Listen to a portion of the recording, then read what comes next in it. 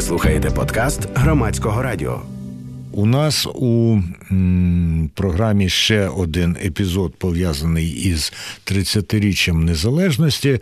Багато спогадів, звичайно, багато різних приємних і трагічних, і драматичних подій згадуємо в зв'язку з Незалежністю. І одна із людей, у яких наші колеги брали інтерв'ю ці дні, це канадська професорка історії і філософії, докторка Марта Дичок, котра багато-багато років присвятила також і роботі в Україні, і журналісткою тут працювала. І от Ольга Дроняк, вона запитала Марту Дичок про те, якою цій канадійській українці запам'яталися 30 років незалежності. Послухаємо це інтерв'ю.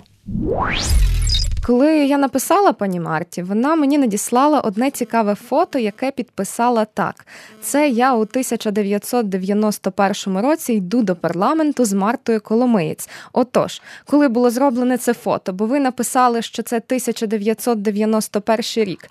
Так, дякую. То було восени. Це є осінь, видно по нашому одязі. Але точно в який день це було зроблене і хто зробив фотографію, мені невідомо. Бо тоді було так, що люди фотографували і просто давали фотографії. І це хтось нам подарував. Марта Коломиєць, вона також була журналісткою. Вона, на жаль, померла минулого року. Але вона працювала для газети Ukrainian Weekly, а я працювала для британської газети The Guardian. І ми дуже часто разом ходили чи в парламент, чи там десь інше. І це, власне, хтось зловив цей момент, коли ми йдемо, і там щось відбувається, але знову точно дати фотографії я не маю, на жаль. А безпосередньо 24 серпня ви були у парламенті того року? Я була в парламенті. Нас тоді було 5 іноземних журналістів.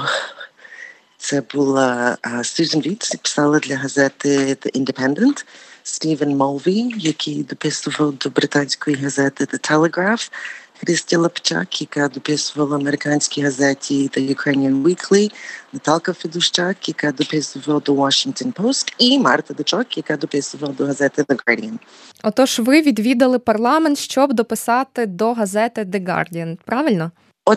Так. Бо це була величезна подія.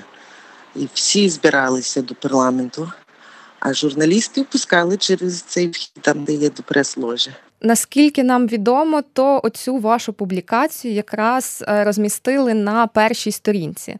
Оскільки це газета, чи зберегли ви той пам'ятний примірник? Обов'язково зберегла. Але що тоді було так, що я жила в Києві, газета виходила в Англії, це не було ще інтернету, нічого. Вони аж почтою висилали мені до Києва. То я аж 3 тижні пізніше побачила свою статтю. Хоча вона вже появилася зразу після новин. Але очевидно, що я зберегла. Це така пам'ятка архівна. Можу поділитися при нагоді. Добре, так, дякуємо. А який у людей тоді був настрій? От в парламентарів, який у вас був настрій? В мене був настрій очікування, що буде. Тому що ви пам'ятаєте, що путч завалився, оголосили цю надзвичайне скликання Верховної Ради. І були такі передбачення, що будуть пропонувати незалежність. Але не треба забувати, що тоді в парламенті хто мав більшість? Комуністична партія. А Народний рух, Народна Рада – це була меншість. І вони, власне, хотіли проголошувати незалежність, але було невідомо, що будуть робити комуністи.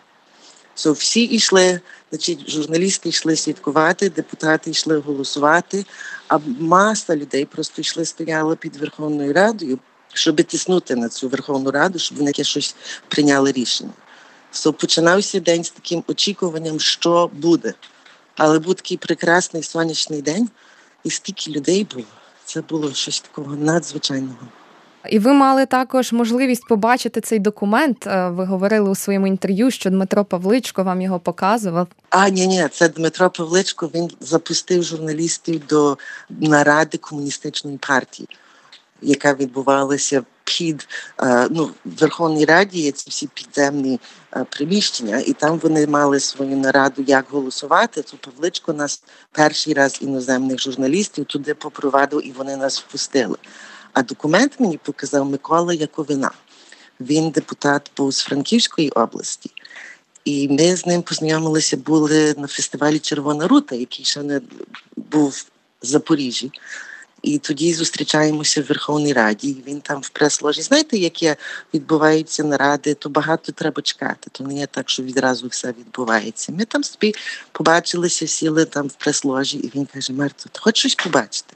Витягає папку і показує мені цей документ. І я подумала, І тоді вже, власне, було відомо, що це будуть ставити на голосування, але що він мені показав текст цього документу. Яка подія, незалежній Україні 30 років, яка подія за цей період часу для вас є найбільш пам'ятною і найбільш знаковою? Одна подія чи можна 3? Давайте 3. Давайте 3.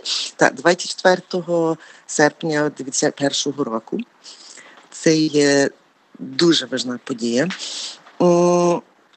Для мене друга важна подія, не знаю точної дати, але це є створення суспільного мовлення. Це відбулося в 2014 році. Почався цей процес і завершився в 17-му чи 18-му, що влада віддала контролю над засобами масової інформації, і вже тепер є все або в приватних, або в громадських руках. Це друге таке знакове. А третє, це є коли почалися формуватися ці добровольчі батальйони в 2014 році.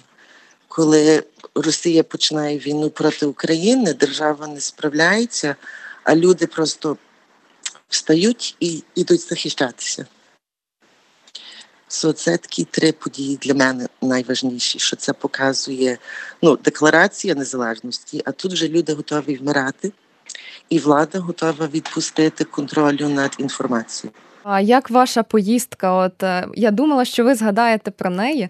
Якщо є події, які стосуються держави, а це більш ваша особиста така до Асканії Нової?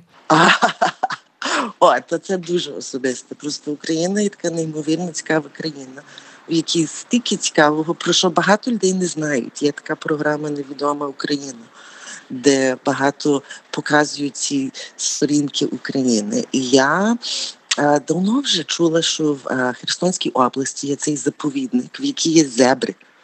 І я довго мріяла поїхати, подивитися на зебри, бо я ж бувала в Африці, бачила зебри в Африці, але що в Україні є зебри, це для мене було щось такого. І я нарешті в 19-му році здійснила цю мрію і поїхала, і побачила ці неймовірні зебри.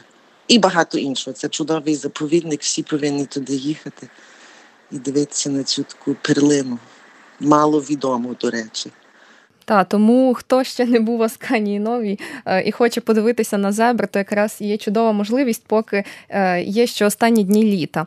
А можливо, зараз у вас є якісь місця такі в Україні, які би ви хотіли відвідати? Де я ще не бувала? Так. Їх стільки багато. І мушу сказати, що я багато вже об'їздила. Я майже всі області відвідала. Я ще ніколи не була в Кривому Розі. Я відвідала 21 область. А ще мені залишилося Кривий Ріг, Хмельницька область і там ще якась одна, в якій я ніколи не бувала.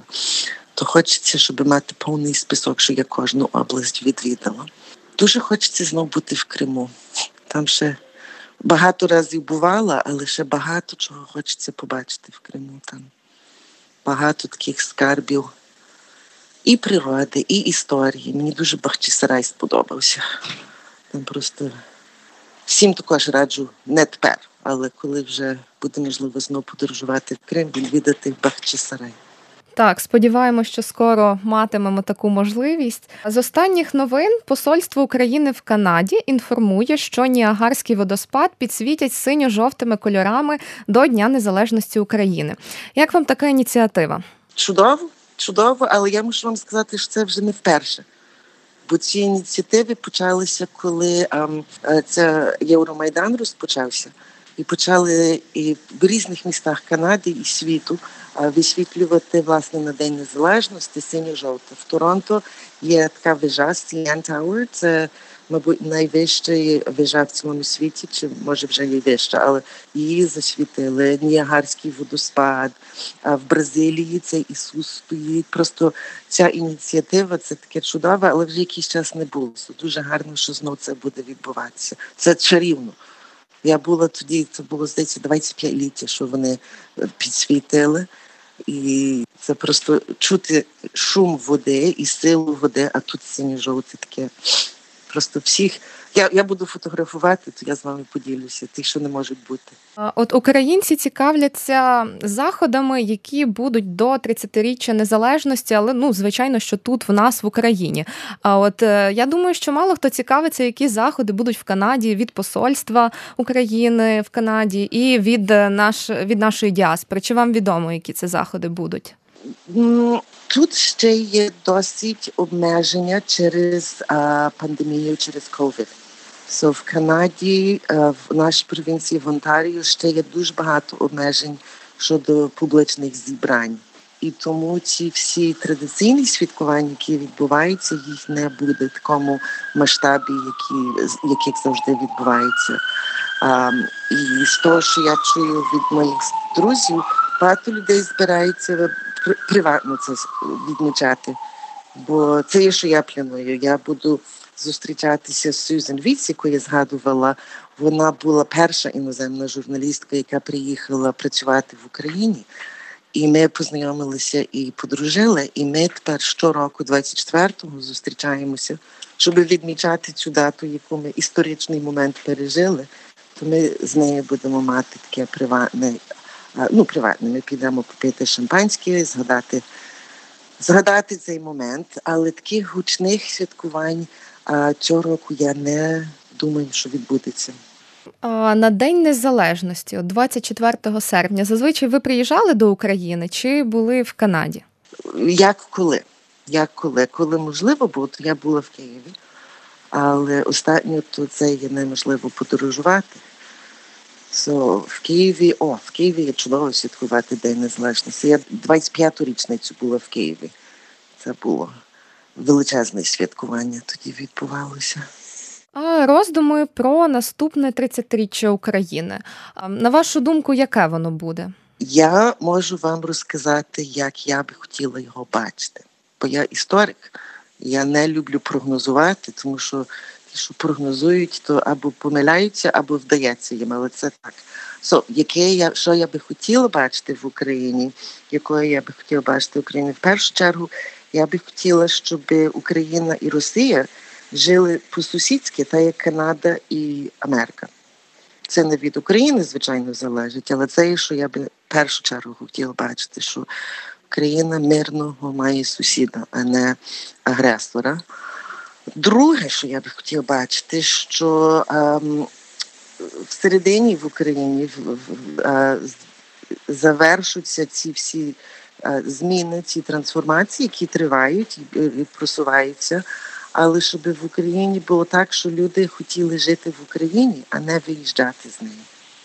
Тому що багато людей виїжджають з України, бо їм там є тяжко чи професійно реалізуватися, чи просто матеріально є тяжко, чи одне, чи друге. А я би хотіла, щоб люди, які народилися і виростали в Україні, почувалися про Україну так, як я почуваюся про Канаду, що це найкраща країна в світі, і я б ніде інше не хотіла жити, бо мені тут є дуже добре. Я би хотіла, щоб в Україні також таке було. От знаєте, нам часто якось задають питання, якими, воно філософське досить, якими способами цього досягти, щоб люди хотіли залишатися і любили свою країну? То є досить просто. Кожна людина мусить докладати зусилля, щоб робити в своєму життю і навколо себе якомога добре. Не бути самолюбом, а думати про інших. І це є такий маленький приклад. Першу пандемію я не можу ніде подорожувати, я трошки зайнялася городом перед хатою. І там треба щодня ходити, поливати, витягати бур'яни. Щоб гарно виглядало, треба докладати зусилля. І так в життю, і так в кожній сфері. Кожен хай робить на своєму місці те, що вони вміють робити. І спільними зусиллями вибудується те, як має бути. Професорка Університету Західного Онтаріо Марта Дичок у інтерв'ю Ользи Дроняк для програми «Громадська хвиля». Ви слухали подкаст Громадського радіо.